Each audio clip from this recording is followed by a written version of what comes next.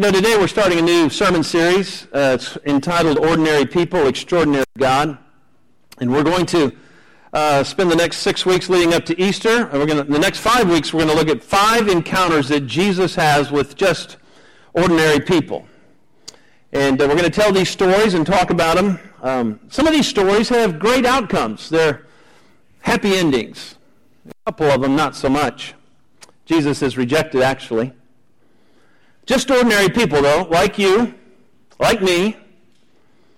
And what happens when they meet face-to-face with Jesus? Our first story takes place in the city of Capernaum. Capernaum sits on the northern coast of the Sea of Galilee. It is, according to Matthew's Gospel, where Jesus had now made his home. He was coming to his hometown, and it's early in his ministry. He hasn't even put his whole team together yet. Not all the disciples have even been called yet. But he finds himself in a residence, a large probably home. Don't know whose home it is. Some speculation is that it might be Peter's house. Don't know if a fisherman would have the wherewithal to have a very large home at those times. But Jesus is there, and news is already spread. He's back. He's in town. And a crowd begins to gather. Now, no doubt, the crowd is comprised of many different types of people. There's going to be people there who have heard that, I heard that he healed somebody, and I have this situation, I have this illness, I have this malady, and maybe he'll heal me. I'm going to go. Others will say, I'm just curious to see what all the fuss is about with this new prophet, this new rabbi, this new teacher. I'm just curious. I'm going to go find out. And then there were those who were, let's just call them the caretakers of truth, the Pharisees, right? They were there to make sure he doesn't get out of line, make sure he's not, first of all, a competitor, but second of all, if he says something he ought not, we can nail him. Needless to say, the place was packed. Standing room only. Mark, the 2nd chapter. All of these stories that we're going to look at come from the book of Mark. So Mark 2, the first 12 verses tell the story. Let me read it. When he had come back to Capernaum several days afterward, it was heard that he was at home. And many were gathered together so that there was no longer room, not even near the door. And he was speaking the word to them. And they came, bringing to him a paralytic, carried by 4 men. Being unable to get to him because of the crowd, they removed the roof above him. Well, of course they did, right? Naturally. And when they had dug an opening, they let down the pallet on which the paralytic was lying. And Jesus, seeing their faith, said to the paralytic, "Son, your sins are forgiven." But some of the scribes were sitting there and reasoning in their hearts, "Why does this man speak that way? He is blaspheming. Who can forgive sins but God alone?" Immediately Jesus, aware in his spirit that they were reasoning that way within themselves, said to them, "Why are you reasoning about these things in your hearts? Which is easier, to say to the paralytic, 'Your sins are forgiven,' or to say, 'Get up and pick up your pallet and walk'? But so that you may know that the Son of Man has authority on earth to forgive sins," he said to the paralytic, "I say to you, get up, pick up your pallet, and go home." And he got up, and immediately picked up the pallet, and went out in the sight of everyone, so that they were all amazed and were glorifying God, saying, "We've never seen anything like this." I bet not. Wouldn't you have loved to have been there? There's so much in this story, and I've grappled a little bit with what I want to say today. I could probably preach half a dozen sermons on just this one passage, and I've chosen to just focus on the first half of the story. I'm not going to even deal with the whole reaction of the scribes and the Pharisees. I really want to focus on this little group of 5 guys the paralytic and the 4 stretcher bearers, if you will.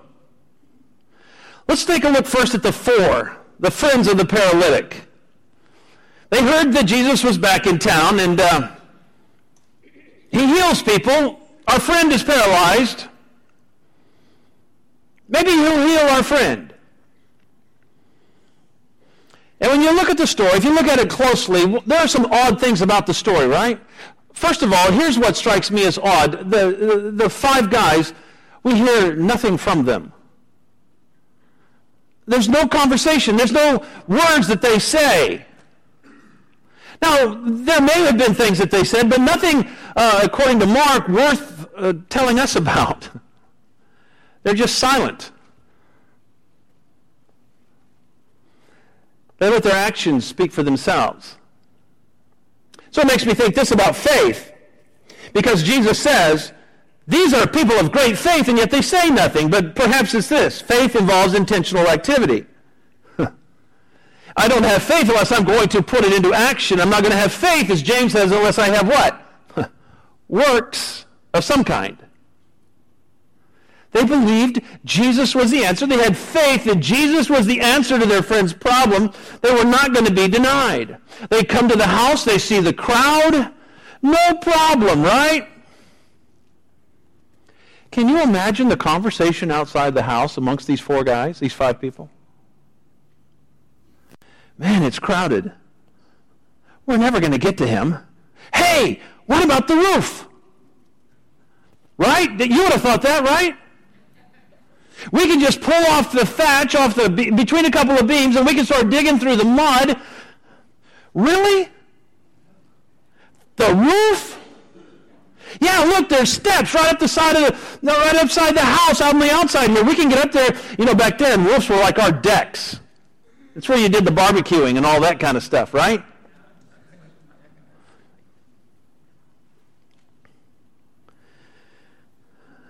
Can you imagine being the paralytic and hearing the conversation? You're going to do what to me? But think about it. What if, after digging through the mud, making this huge scene of lowering this paralytic down on these 4 ropes in front of the whole town, basically, all of their fellow citizens, what if after all of that, Jesus kind of looks at them like, what are you guys doing? I'm in the middle of a talk here. And he doesn't heal them. I mean, really, they had no assurances, did they? They had no promises. They had no guarantees that this thing was going to work. All they had was a silly thing called belief. Faith. And they were just willing to just do whatever, take the risk, whatever risk was involved, because they believed that Jesus was their answer. You know, I think risk is inherent in faith. Faith involves risk. I really come to believe in my own life that I have no faith if I'm not willing to risk. Faith is a step into the unknown. Kind of reminds me of a parable that Jesus told back over in Matthew 25, one of his final parables, about a rich owner who's going to go away for a while, and he calls 3 of his servants together, and he wants to put his estate in their hands. And he says, well, I'm gone. I want you to take my estate and manage it and care for it. And he gave them unequal portions. You probably know the story. He gave one 5 talents. You know how much a talent was? A talent equaled 15 years of a common laborer's wage. 15 years. That's 1 talent. He gave one guy 5 talents. This is not some paltry amount of money. Let's say a talent is $500,000, 15 years of wages. So the first one got $2.5 million. The second one got 2 talents, or $1 million. And the third one got a paltry $500,000. And he says, I'm going to go away. You manage my money. And he goes away, and he comes back, and he sees the first one. And the first one took the $2.5 million, and now he has $5 million. He says, well done, good and faithful servant. I entrusted things to you. You took it and used it and created more. And it came to the second one. I gave you $1 million. Here's $2 million back. And he says, well done, good and faithful servant. You took what I gave you and you used it. You didn't shrink back and hold in. Well done. And then he came to the third, who had the least.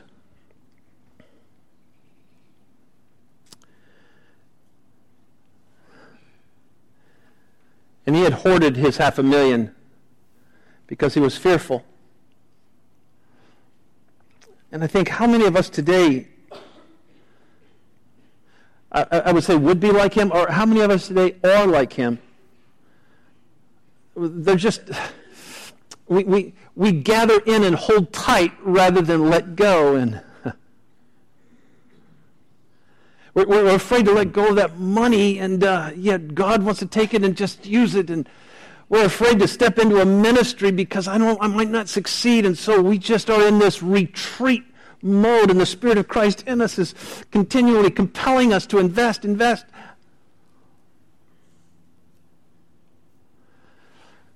I want to read how this passage ends in Matthew 25 from a paraphrase called The Message.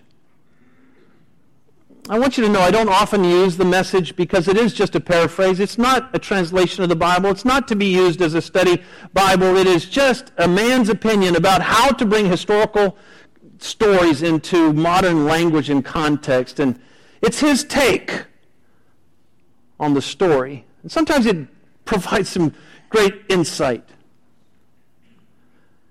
Here's how he tells the end of the story in Matthew 25:24. He says, the servant given 1,000, which is equal to what I was calling $500,000, said, Master, I know you have high standards and hate careless ways, that you demand the best and make no allowances for error. I was afraid I might disappoint you, so I found a good hiding place and secured your money. Here it is, safe and sound, down to the last cent. The master was furious. That's a terrible way to live. It's criminal to live cautiously like that. If you knew I was after the best, why did you do less than the least? The least you could have done would have been to invest the sum with the bankers, where at least I would have gotten a little interest. Take the 1,000 and give it to the one who risked the most, and get rid of this, and in quotes, this play it safe, who won't go out on a limb. Throw him out into utter darkness. I remember reading that paraphrase on this passage many years ago, and him labeling the guy a play it safe. That was his name. He's a play it safer. And I thought, well, that's me. Right? How many play it safers do we have? I mean, just by nature. You're not adventurous. You're not risk takers. And I just want answers before I step out, and I want assurances before I...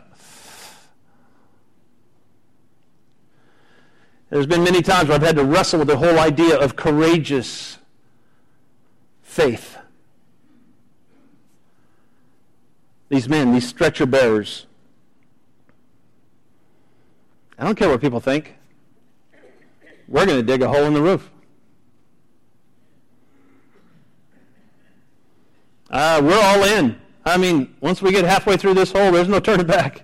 I mean, mud's going to start dropping on Jesus, right? We're all in. And all they had to go on was what? Faith.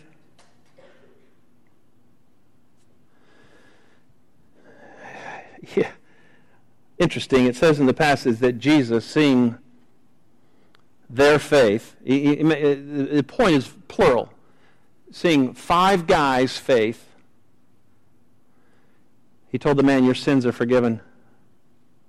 You just think about it. Jesus saw the community of faith in this little entourage, and he gave spiritual forgiveness and healing.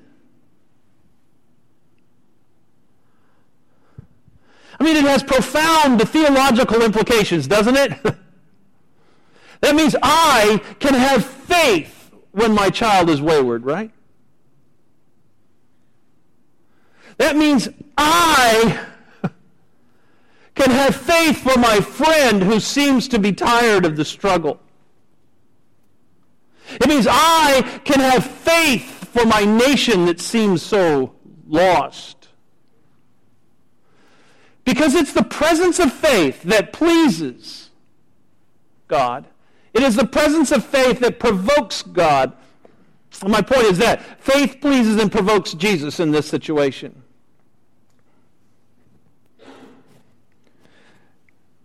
Hebrews 11:6 says what? Without faith it is impossible to please God. Jesus, I don't know about the future, but I'm all in. I'm all in. I'll go where you want me to go.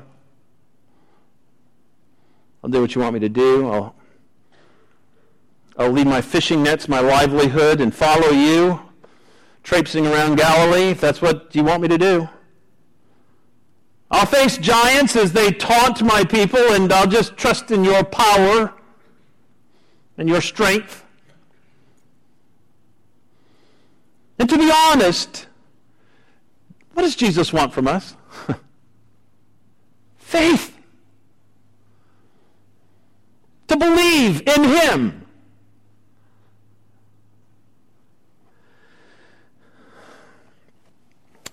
Now the paralytic.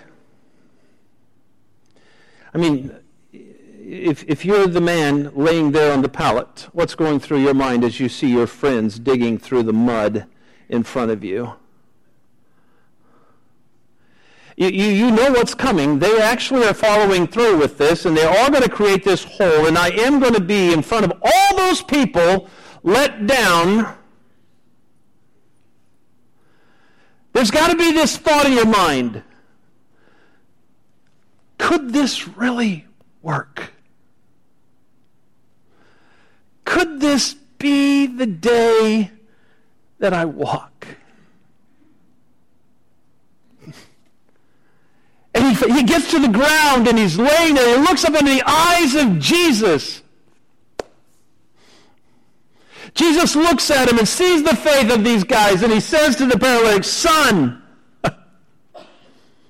your sins are forgiven." Not what I wanted to hear.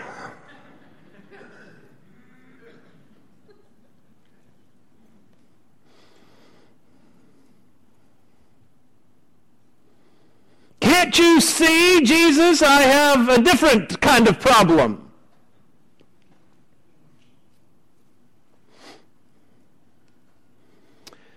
So I'm asking you today, what's the bigger problem? The man's inability to walk or unforgive sin?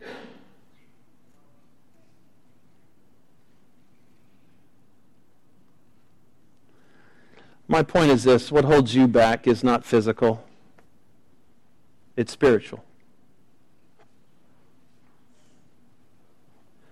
The main problem in any person's life is not his suffering, but it's his sin. And so much of the time, our intent is to ask God to relieve us of our temporary struggle when he is far more interested in our eternal home. And I'm sure that the paralytic thought, if I could just walk, my life would be so good. You ever had those thoughts? I mean, I think most everybody here can walk. Maybe it's something different for you. If only I could sing.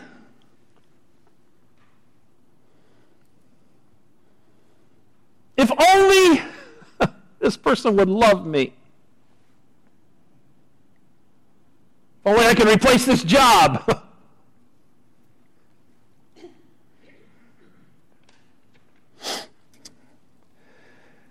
Think about your prayers. Do you pray for eternal things, or do you find yourself occupied with trying to coax God to fixing temporary things? The Village Voice is a New York publication that writes about the culture of New York, and one of their writers, Cynthia Heimel, wrote an article several years back about the lives of the rich and famous, and she studied them. She went out and talked to a lot of people who have come to New York to strike it rich and be famous, and they would say things like this: if only I could make it in the business, I'd be happy. And then she writes that when they would succeed, they became insufferable, unstable, angry, and manic. She says they were now unhappier than they used to be when they were a nobody. She says this in the article: I pity celebrities. How many of you pity celebrities? Oh, all that money and all that fame. But she knew them. I pity celebrities. I love this. They were once perfectly pleasant human beings. But she goes on, now their wrath is awful. More than any of us, they wanted fame, they worked, they pushed. The morning after each of them became famous, they wanted to take an overdose. Because that giant thing they were striving for, that fame thing, was going to make everything okay, that was going to make their lives bearable, that was going to provide them with personal fulfillment and happiness, had happened. And nothing changed. She says, they were still them. The disillusionment turned them howling and insufferable. You'll like this last line to the article. I think when God wants to play a really rotten practical joke on you, he grants your deepest wish.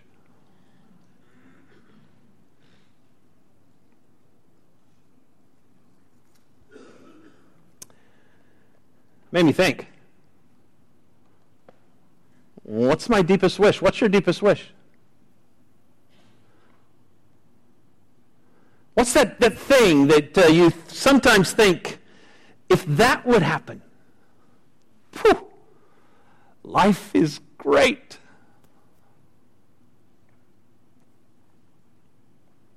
Isn't it true that so much of the problems we have in this life is because we seek identity in things other than Jesus?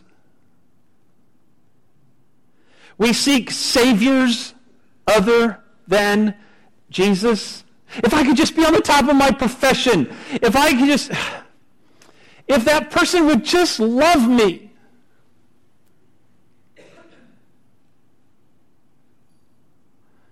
People desire that one thing that will, in their minds, rescue them from oblivion and fulfill their life and free them from mediocrity.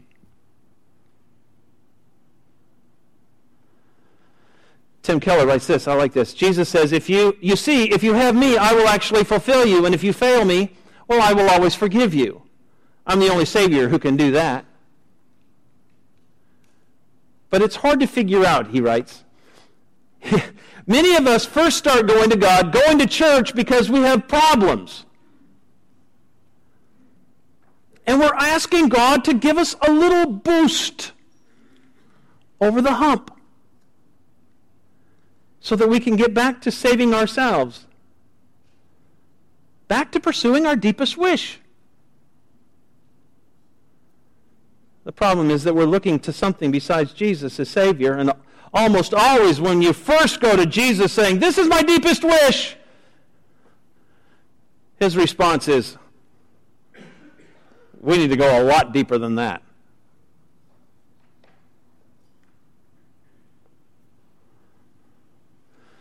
What holds you back sometimes is that you seek physical answers when the problem is really spiritual. You've decided that this is going to make my life complete. This is going to be, everything's now perfect, everything's good, now I can be happy, and it's become my whole pursuit.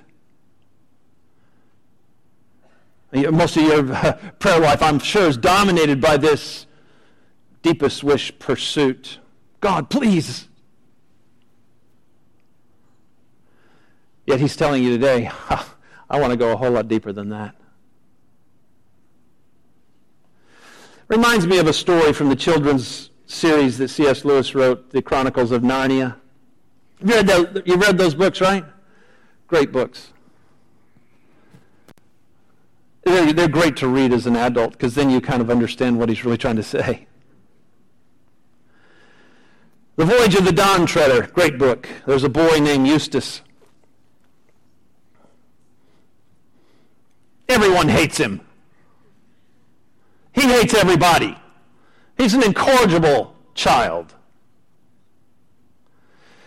And he finds himself alone on a deserted island, and he wanders into a cave, and what does he find there? He finds wealth. He finds diamonds and rubies and gold, and he says, "This is my lucky day. I have found it.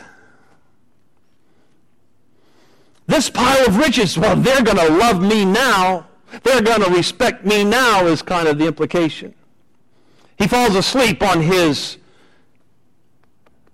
wealth, not knowing that he's falling asleep on the hoard of a dragon. And because of these greedy, dragonish thoughts, he actually becomes and turns into a grotesque, ugly dragon. And he soon realizes, I'm not going to fit back on the boat that got me here. Seems as though I'm going to be exiled, spend the rest of my life in this ugly dragon state by myself. Yet one day the lion shows up. And the lion is Aslan, and Aslan is the god figure in the stories of Narnia. And he leads Eustace to this pool of water and tells him to undress and get in. And he soon realizes that the lion is saying, undress means to peel off your dragon skin. And so he does that. He finds that he just kind of pulls that in and it comes right off. And this is great. But yet he finds just another layer. And so he peels that layer, and a third time he does the same thing. Finally, Aslan sees him making these attempts to save himself. He says, no, Eustace, you're going to have to let me go a lot deeper. Later, Eustace tells the story this way, quoting from the book. I was afraid of his claws, I can tell you. But I was pretty nearly desperate now. The very first tear he made was so deep that I thought it had gone right into my heart. And when he began pulling the skin off, it hurt worse than anything I've ever felt. And he peeled the beastly stuff right off, just as I thought I had done. I had done it myself the other 3 times. But when I did it, it didn't hurt. And yet there it was, lying on the grass, only ever so much thicker and darker and more knobbly looking than the others had been. Then Aslan caught hold of me and he threw me into the water. It smarted like anything, but only for a moment. Then I noticed I'd turned into a boy again.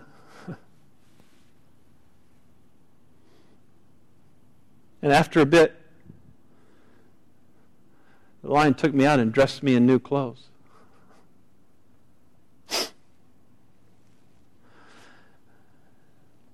Have you ever experienced a gash of grace?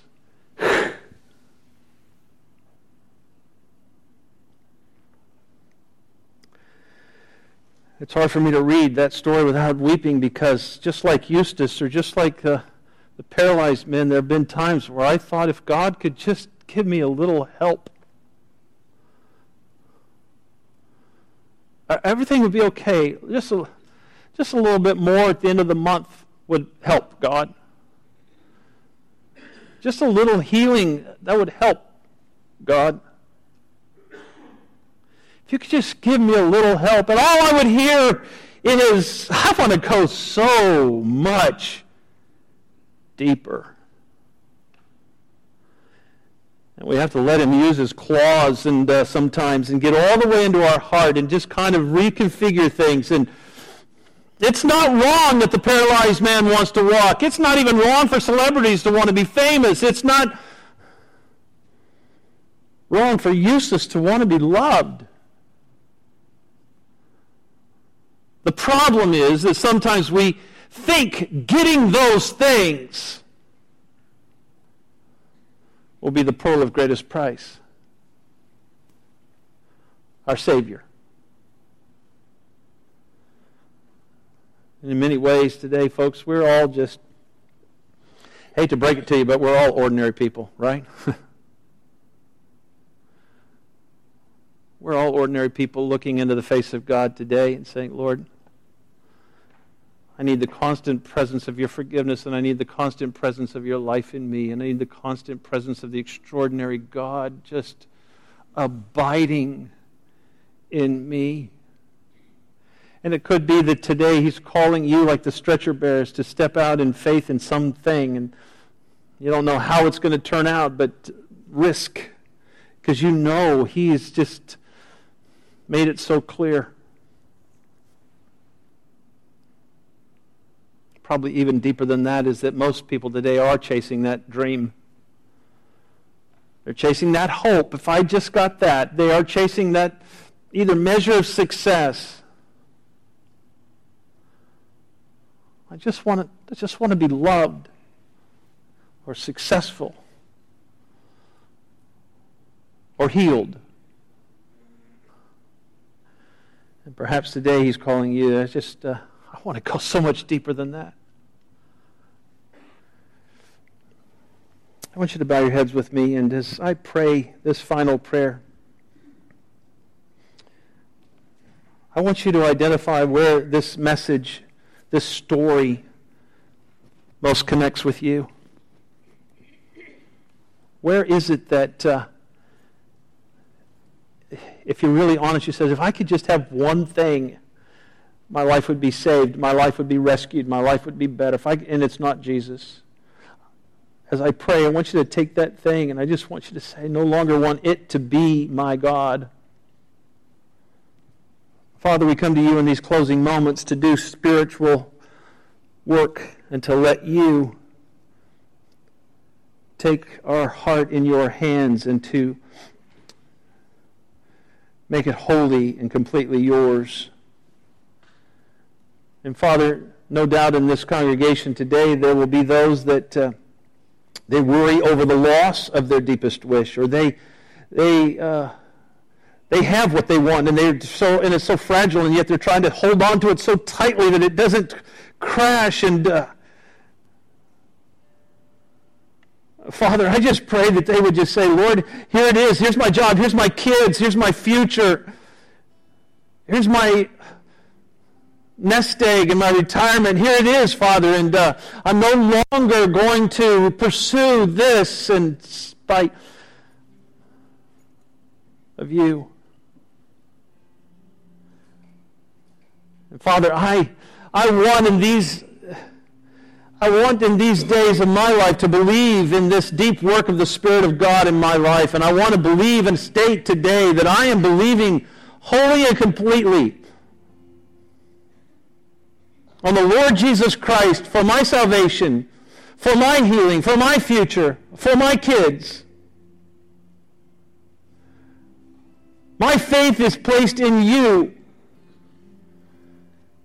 And when I take a hit here, or I take a hit there, I'm not going to despair, because I have you.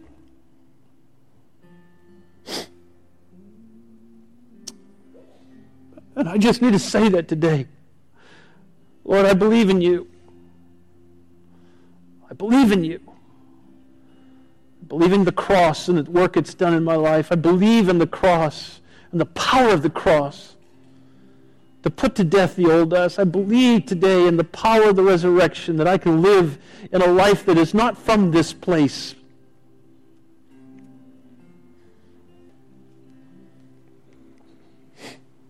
Let's stand together.